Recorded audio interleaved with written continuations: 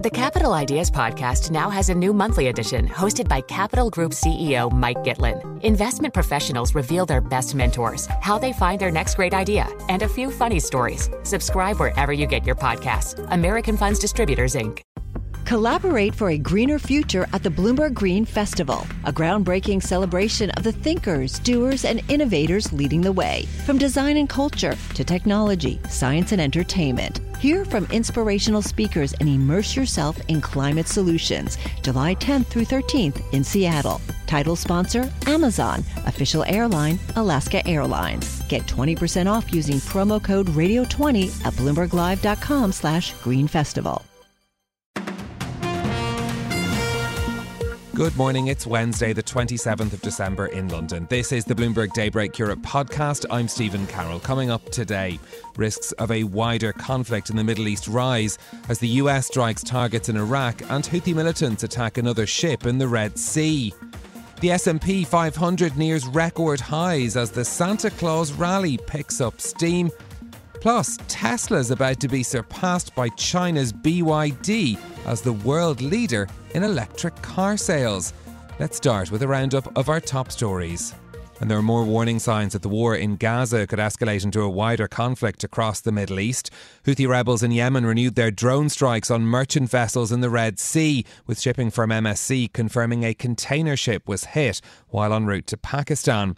It's the latest in a string of attacks in the region in recent days. On Monday, the United States said its forces launched 3 airstrikes on Iran-backed groups in Iraq.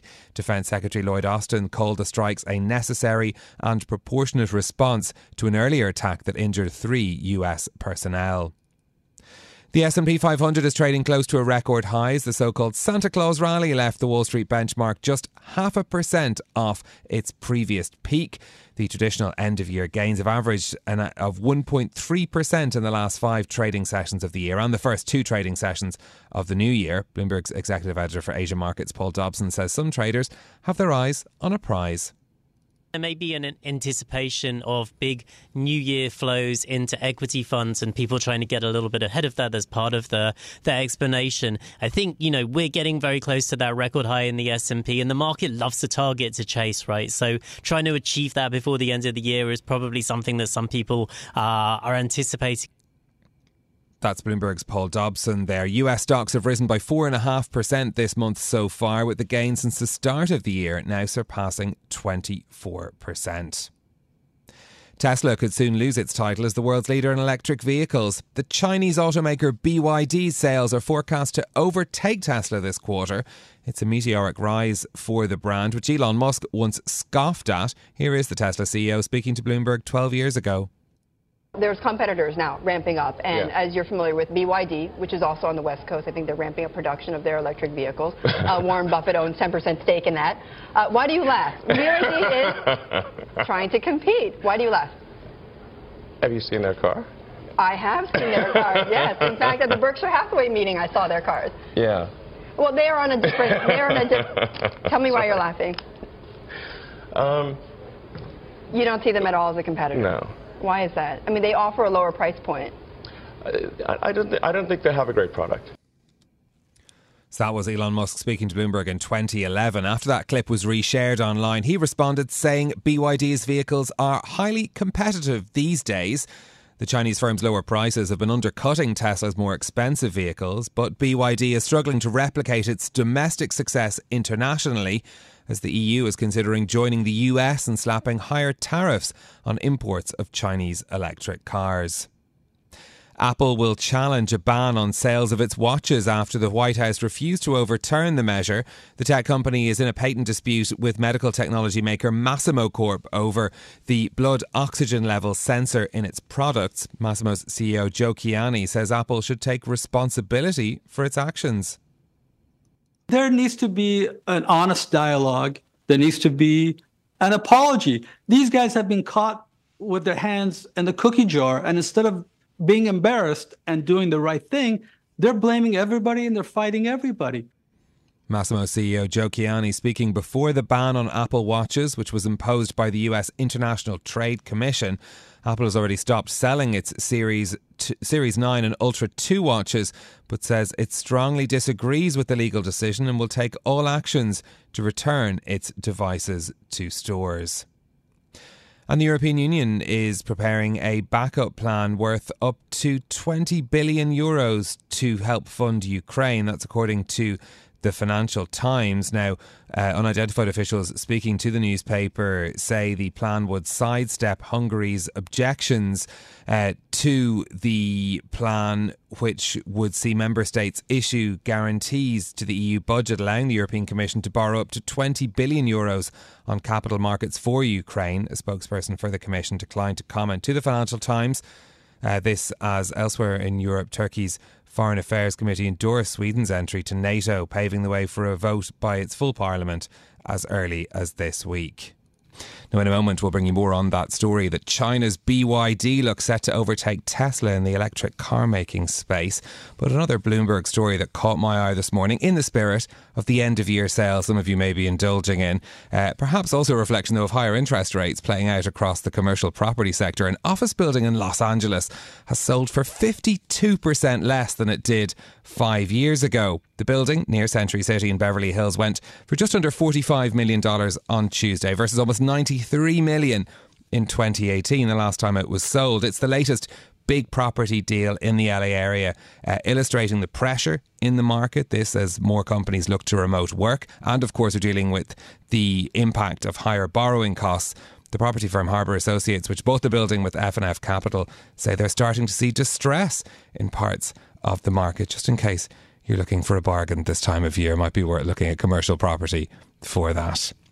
Well, let's turn back to the stories that are moving markets today. Shares rallying in Asia, as we've been telling you, as the S&P 500 on Wall Street is close to another record high. So is this just the Santa rally at work, something we're used to seeing at this time of year, or are there more underlying factors at play? Our executive editor for Asia Markets, Paul Dobson, joins us now for more. Paul, great to have you with us. One of the stories moving markets in Asia today, this economic data from China on industrial profits, a 30% jump year on year in November. What does that tell us, first of all, about the state of the Chinese economy? Yeah, hi, good morning, Stephen. I think there's a few different ways to read and interpret that data. First of all, you know, on the headline, on the surface, on the headline, it looks like a pretty strong figure, quite a lot more than people expected. Now, if you dig into it a little bit, one of the explanations is that there was a large number incorporated in there as a sort of one-off kind of windfall for some companies. It's not exactly clear what that relates to. The detail is rather sketchy. It's only one sentence in a several-page long announcement, but it looks like some companies benefited from the overall rally in equity markets and also the stronger currency to realise some gains that they'd been sort of waiting to cash in chips on. So that gave the sort of industrial profits figure an extra kind of rosy sheen. But if you look at the year-on-year or the year-to-date figure more precisely, for the 11 months, we're still down compared with the same period a year ago. So that tells you more about the kind of struggle that Chinese industrial companies have been under this year, despite one or two bright spots. You mentioned, kind of electric vehicles as being one of them. But overall, the corporate outlook is still very gloomy. The confidence is still low, and the equity prices are reflecting that. This is coming, Paul, after we had that massive rout on Chinese shares last Friday. $80 billion wiped off some of the country's biggest tech names. This over fears of a crackdown on online gaming. Today, things are looking a bit more positive for that sector. What's happened? Yeah, and again, it's a bit of a glass half full, glass half empty kind of a story. Yes, they're looking a bit more positive, but no, they haven't retraced all of the losses that we saw on Friday. What we got over the weekend was some retrenchment, some signals that maybe the authorities realized they might have gone a little bit too far. So there was some talk in the local media about the possibility that these guidelines or regulations aren't final and that there could be some recalibration of that still going forwards. There was some explanation about what the benefits of those could be as well. And there were a lot of new approvals given for games over the past few days as well. And on top of that, a bunch of gaming companies announced buybacks. So several different kind of strands to try to pull the market back from that really negative sentiment hit that it took on Friday. But, again, it's those clouds hanging over the market. It's the restrictions, the readiness of the authorities to take these kinds of actions in that kind of big common prosperity umbrella. That's one of the reasons the confidence is so shot in the market at the moment among international investors in particular. Okay, so that's the situation that some of the stories playing out in Asian markets today. If we look at the US, though, we had the S&P 500 on the cusp of a record high yesterday. Is this just the traditional Santa rally, or is there something more significant here? It's a good question. I mean, the Santa rally is kind of a legitimate phenomenon. It's over these sort of last 5 days of trading in December and then the first two of the next year. Typically, the market does rally. The average is gain of more than 1% in that period. So there is something to be held within that. And there may be an anticipation of big new year flows into equity funds and people trying to get a little bit ahead of that as part of the explanation. I think, we're getting very close to that record high in the S&P, and the market loves a target to chase, right? So trying to achieve that before the end of the year is probably something that some people are anticipating and quite excited about as well. The real question is, do we touch that and then immediately nosedive, or is this just a barrier we push through and carry on going into the new year? There's certainly plenty of reasons that the market is excited about the outlook for the economy, particularly if the Fed can engineer this soft landing and start to reduce interest rates without having to panic and do it in a way to sort of save a worsening outlook for the economy. So that's what people will be weighing as they think about those record highs and that Santa rally into the new year.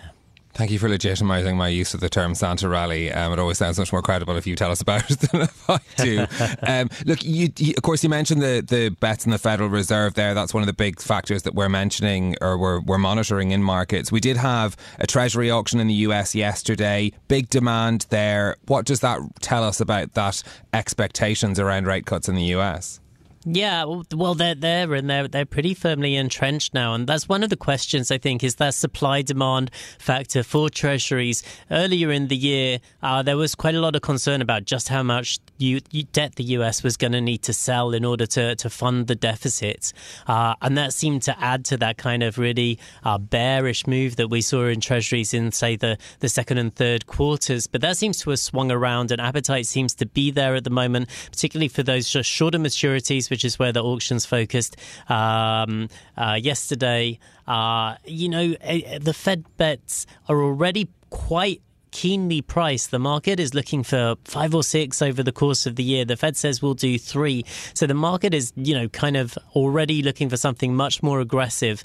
And so whether that eventuality can play out and whether there's still value for treasuries when yields are this low is another thing that investors will need to weigh and be watching the data very carefully for going into 2024. Okay, Paul Dobson, our Executive Editor for Asia Markets, thanks so much for joining us. The details of some of those market-moving stories as we move towards the final trading days of the year.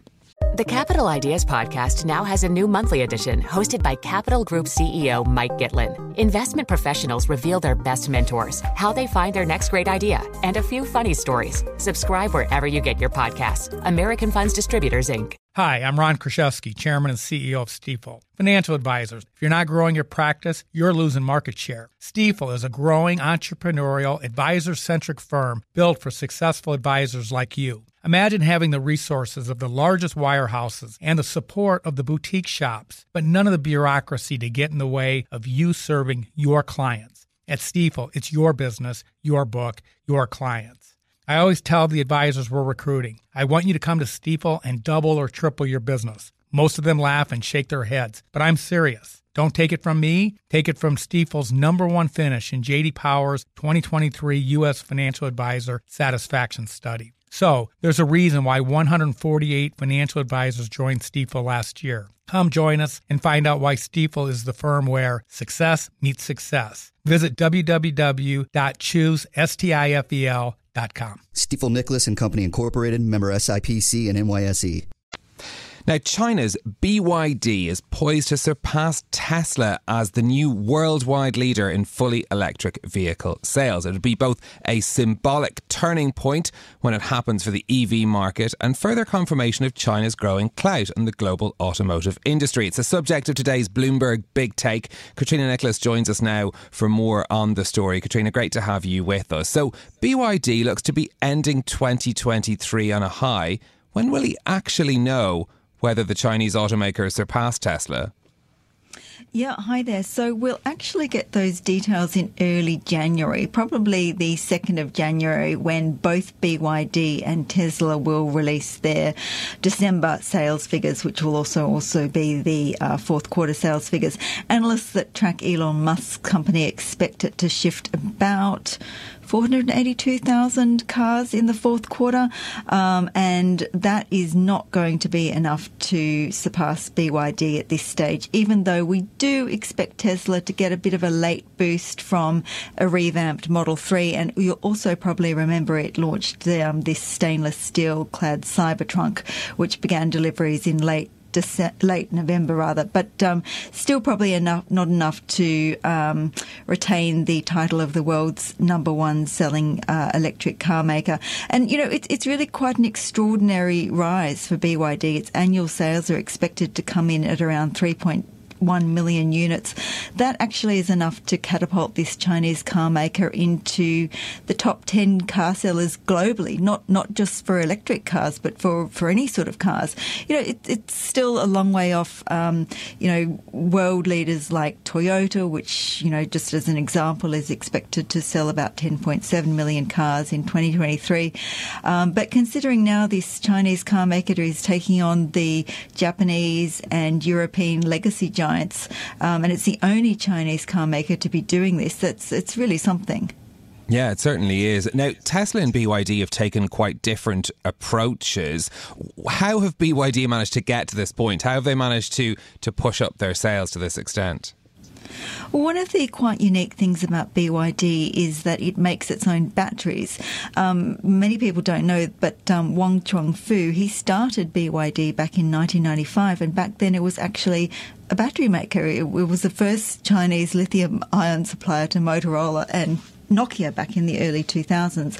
And, he used to actually joke back in the time that BYD stood for Bring Your Dollars, because back then the company was selling batteries mainly to overseas clients, and they were paying in US dollars. It actually stands for Build Your Dreams. So the fact that BYD makes its own batteries and now it also makes its own chips, that has shielded the company from a lot of supply chain crunches over the years. Remember back in 2020 during COVID, we had a worldwide shortage of semiconductors, and that snarled a lot of automakers. They couldn't get the chips that they needed to make their cars. BYD was largely, shielded from that because it actually makes its own chips and its own batteries.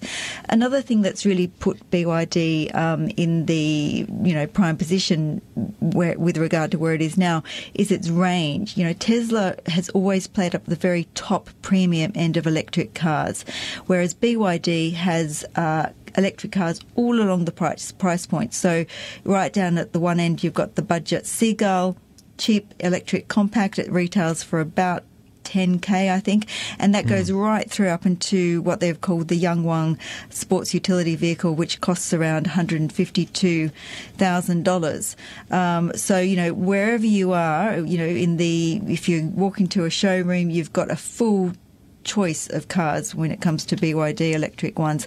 And also it's good looks. I mean, back a few years ago, BYD was really selling quite boxy, unattractive looking cars, but in 2016 it hired this guy called Wolfgang Egger as their chief design chief, and he was previously with Audi and Alfa Romeo. Over the years it's also lured away some other international executives, including Ferrari's head of exterior design, so now their cars look really good as well. This is Bloomberg Daybreak Europe, your morning brief on the stories making news from London to Wall Street and beyond. Look for us on your podcast feed every morning on Apple, Spotify and anywhere you get your podcasts. You can also listen live each morning on London DAB Radio, the Bloomberg Business app and Bloomberg.com. Our flagship New York station is also available on your Amazon Alexa device. Just say, Alexa, play Bloomberg 1130. I'm Stephen Carroll. Join us again tomorrow for all the news you need to start your day, right here on Bloomberg Daybreak Europe.